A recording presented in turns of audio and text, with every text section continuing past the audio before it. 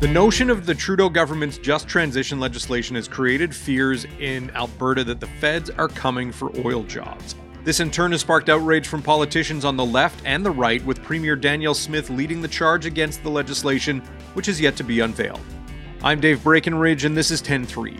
National Post reporter and producer of this podcast, Tyler Dawson, joins the show to discuss the political outrage over just transition in Alberta, why Danielle Smith has taken a slightly less combative tone with the Prime Minister, and how the issue could factor into the upcoming Alberta election. Don't forget you can find us on Apple Podcasts, Spotify, Google, we're even on Amazon Music now. Please leave us a rating, a review, tell your friends about the show. So Tyler, a couple weeks back, we were talking with Calgary Herald business columnist Chris Varcoe about the concept of just transition and why it could have a big impact on Alberta's oil industry. Obviously, that is a concern in Alberta, but this all has political ramifications. And specifically looking at the situation in Alberta, as Alberta Premier Danielle Smith has made a lot of hay out of the notion of just transition, why is it such a heated political issue? Well, it's a heated political issue for a couple of reasons. The first one is that it's, sort of a time-honored and tested proposition for Alberta politicians to stoke fear of the federal government and say they're coming for our jobs, they're destroying our industry, they don't respect us, so on and so forth. We've seen that that played out in the 2019 election, and there was also sort of, this high watermark of Alberta alienation at that point that we hadn't seen for sort of the 30 years prior. So to some extent, it's a continuation of this political maneuvering that politicians have found out here that really benefit them. And then the other part of it is the more practical fear, perhaps, that there is a change coming to the oil and gas sector and that people might lose their jobs. They might make less money. They might have to go back to school and come up with new training. So it's this legacy political imperative in some ways, but it's also this practical fear that there is a transition coming to the oil and gas sector and nobody really knows what's going to happen and people are afraid of that. So looking at the initial reaction to this, when there was talk coming of this legislation being unveiled, what was the initial reaction in Alberta from the Smith government? Was it fiery rhetoric? Was it anger? Was it an idea that they need to really hold the feds' feet to the fire and make sure that they don't beggar our biggest industry? Yeah, the initial reaction was quite strong, that they said, sort of they were going to fight this tooth and nail. And it actually was not, it was not just Danielle Smith's United Conservatives that were saying this. Rachel Notley's New Democrats came out and said that the feds needed to go back to the drawing board on this whole idea. And that sort of stems from the sense that, if there's a just transition, is this a sneaky plan to shut down the oil and gas sector? So that's sort of the one side of how people are looking at this. Of course, the other side, which you would get from the federal Liberals, is the belief that there is a change coming to the oil and gas sector. There is going to be a transition. Oil and gas demand is sort of projected to fall off in the next 30 years. And so there is going to be some sort of change. And so the federal government sort of believes that they ought to put some sort of mechanism in place to try and weather this storm. And the perspective from the Alberta government certainly seems to be that, oh my goodness, they're coming to shut down our oil and gas and force oil and gas workers to become janitors and Uber Eats drivers. Is it a case where, the idea that we don't have a lot of information about what just transition, as it's called, is going to look like, is creating perhaps more fear than it needs to? The notion that this isn't going to happen right away. I know that the federal government has made a lot of hay about the fact that they bought and are building the Trans Mountain expansion pipeline, that there's, we need natural gas for hydrogen development. There are countries that are clamoring for our resources here, that the idea that maybe if the federal government was able to get more information out there, there'd be less anger about it? Yeah, I mean, that's tough to say, sort of given what I said earlier about the fact that the sort of default position for politicians out here is to be angry, I think. But yeah, we don't know very much. We don't really have any idea what's going to come of this. There's background briefings and transition documents that are out there, and to some extent, those have actually fueled the fear. There was a document floating around a couple of weeks ago that talked about how sectors would be affected by this, whether that was agriculture, whether that was directly oil and gas production, things like that. And people looked at those numbers and sort of really panicked about it. But yeah, I think there is definitely sort of a paucity of information here, and that is contributing to the debate. I mean, the Liberals they're not in a position yet to come out and say, look, we're doing X, Y, Z. We are not mandating job cuts or something like that. So it has sort of allowed this void of information to open up, and obviously that's been filled with a lot of fears about what's going to happen. Mm-hmm. And in the midst of all this, we've had instances where the Prime Minister has criticized the Alberta government relating to whether it's doing enough to reduce its emissions, whether it's doing enough on carbon capture, utilization, and storage. And on the flip side, we've had the Prime Minister kind of say to our allies who have come to us looking for more exports of natural gas that, we're not necessarily in a position to be doing that. Does this lead to more frustration and uncertainty? Just the fact that the signals that the government is giving to a province like Alberta is that you're not necessarily A, doing enough, and B, a part of our economic strategy. There is, I think, certainly a clash between the province's priorities and the federal government's priorities. And I don't know if that circle can be squared, so to speak. You're right that when Germany's chancellor came to Eastern Canada looking for natural gas, he basically got the bum's rush from Trudeau, and the tone was, I think, a little bit different when the Japanese delegation was here a couple weeks ago, because you had Trudeau saying that we will continue to be sort of a reliable energy provider and things like that. So, I came away from that with the sense maybe that this is sort of a work in progress. There's discussions to be had. Certainly something like exporting energy off the West Coast is a more straightforward proposition than exporting it off the East Coast. But, you look at the sort of overall trajectory of the last 8 years of the Trudeau government, and there hasn't been a lot that people perceive as good for Alberta. It started out with the Bill C-48 and Bill C-69, which were perceived as sort of direct attacks on the oil and gas sector.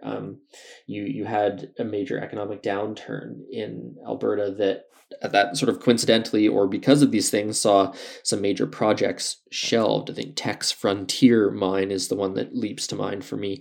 So I don't know if at this point there's anything that the federal Liberals could do that would convince a lot of Albertans that they are on their side. And I think to some extent that's because you do have competing priorities here. You do have the climate change and environmental priorities of the federal government, and you have the economic priorities of the Alberta government. And it's very hard to, I think, resolve the clash between those two things, no matter how often politicians say that economic growth and emissions reductions go hand in hand. We'll be right back.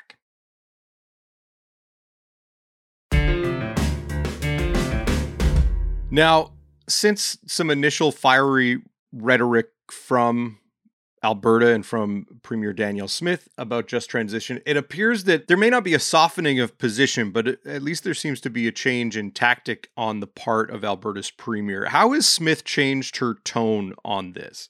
Well, she's adopted the NDP position on it. Maybe the most glib way to put it. She sent a letter to Trudeau about a week ago now, and in it said, these sort of fights between Alberta and the federal government can't continue. Canadians are sick of them. We need to, sit down at the table and, discuss sort of the way forward, which is essentially what Rachel Notley has been saying for the last 4 years. She's been arguing that, look, we can be upset about this all we want, but yelling and hollering is not going to actually lead to any sort of change that benefits Albertans. What we need is to have a seat at the table and negotiate with the feds. And that seems to be sort of the position that Danielle Smith has adopted in the past week or so, saying that, there's issues that need to be discussed. They have, I think, a list of demands that they want to bring to the federal government. And so that's how they seem to be proceeding. Now, the question sort of politically for Danielle Smith on that, first of all, is whether or not she can get any wins out of it, for sort of the broad swath of the electorate who she needs to appeal to in the next few months here because of the election in May. But the other part is when Jason Kenney was ousted as leader, there were basically two issues. The first was the pandemic, and that's the one that got a lot of attention. But the other issue was that a lot of United Conservative Party members of the party's base, the enthusiastic conservative base in rural and small town Alberta, felt that he had been, way too soft on Ottawa and on Justin Trudeau, which, I think for some observers was like, well, how can anyone possibly think that? He held the equalization referendum. There was all sorts of saber rattling. But supporters of the UCP and supporters of Danielle Smith looked at this and said, well, he got nothing done. He didn't have any wins for Alberta. So they wanted someone who was really going to take the fight to Ottawa even more aggressively. So you have this seeming change in tone, this shift in tactics, which I think is probably smart politics in terms of appealing to the people that Danielle Smith needs for the election. But where does it leave those really animated, agitated supporters of hers who, wanted the Alberta Sovereignty Act, who wanted this really, really aggressive stance against Ottawa? So she's put herself in sort of an interesting position here. Yeah, I mean, in the letter to Trudeau, she talked about wanting to see the Just Transition Program be renamed the Sustainable Jobs Act. She wanted to see the feds focus on things like sustainability, increasing net emissions, accelerating investment in things like carbon capture, which we talked about earlier, geothermal technology, petrochemicals, hydrogen, and on and on and on. Is there a sense that these are things that they may be able to find common ground on, that, aside from this notion of transitioning people from oil jobs to trucking jobs, that there is some common ground still to be found here that may cool the waters? There is, for sure. Peter Guthrie, the energy minister, was at an announcement just a couple weeks ago with, I think, Jonathan Wilkinson, talking about hydrogen investments. So there's certainly common ground here on, where some of this stuff should go, whether that's hydrogen probably being, the big area of agreement, I would say. So there is common ground, but, these are not, I don't think, super short-term projects and turnarounds. You're not going to see agreement on these things and then an economic boom in the next year or so. So there's that at play here too. I think there is quite a bit of common ground, but where does that leave, the 200,000 people employed in the oil and gas sector who are, not a part of hydrogen yet in some way? So Premier Danielle Smith has asked Justin Trudeau for a one-on-one meeting. I know that the premiers are meeting with the Prime Minister this coming week to discuss all things healthcare. Is there a sense that Smith and Trudeau will get a chance to have that conversation next week, or is this something that the Premier is still lobbying for? I think she's still lobbying for it. I don't think it's been confirmed. It's hard to see, to some extent, who this benefits, you can't help but think that a picture of Danielle Smith shaking hands with Justin Trudeau is going to come back to haunt her in some ways. And you can't help but think that if she doesn't secure that meeting, it also doesn't look great. And for Trudeau, it's maybe the same thing. Is he humoring this sort of radical Alberta politician by meeting with her? So I don't know what to expect from that, actually. But your brother, I believe, had quite a good column in the Calgary Herald the other day arguing that there are enough areas of agreement that whether or not this is a genuine offer from Smith or not, or a bluff or not, Trudeau should call it and meet with her. So you have to think that that's the sort of thing that the federal Liberals are considering as well. Yeah, and this is all going on with the specter of a provincial election looming, and we're starting to see, despite some sluggish polling numbers early in her tenure as premier, we're starting to see the UCP kind of regain a little bit of momentum and appear to be in a position where, at least if an election were held right now, they'd kind of eke out a narrow majority win. People have talked about Danielle Smith needing to pivot from some of her more controversial positions or some topics that may not resonate with more Albertans. Is the change in tone that she's pitching right now, and the change in approach with Ottawa, the kind of thing that political watchers have been saying that she needs to do to potentially not lose an election this spring? I think so. They're in a period right now where, a few months out from the election, when it becomes very hard to get things done, the public service starts to transition into sort of caretaker mode. It's just hard to get big policy things done in the couple months before an election. So I think what they're trying to do is look at the polling and think about where they need to win seats. So the most recent poll that I think maybe the first that actually showed the UCP ahead has the UCP at 48% and the New Democrats at 45%. So, that's a pretty close margin. And the sort of conventional political wisdom in Alberta is that there's three constituencies. There's Edmonton, there's Calgary, and there's everywhere else. And you need to win two of those three to form government. And the New Democrats have a pretty solid lock on Edmonton. The UCP has an absolute, almost total lock on rural and small town Alberta, with the exception of a couple seats in Lethbridge. And that leaves Calgary as sort of the battleground. So they need to, both parties, frankly, need to be looking at what they are going to do to appeal to voters in Calgary, and particularly suburban Calgary. So for Danielle Smith, that might mean softening some of the things that appealed to the conservative base in small town Alberta, things like vaccine mandates, relitigating some of the COVID-19 stuff, talking about the Alberta Sovereignty Act, and turning to more bread and butter issues that might appeal to suburban voters.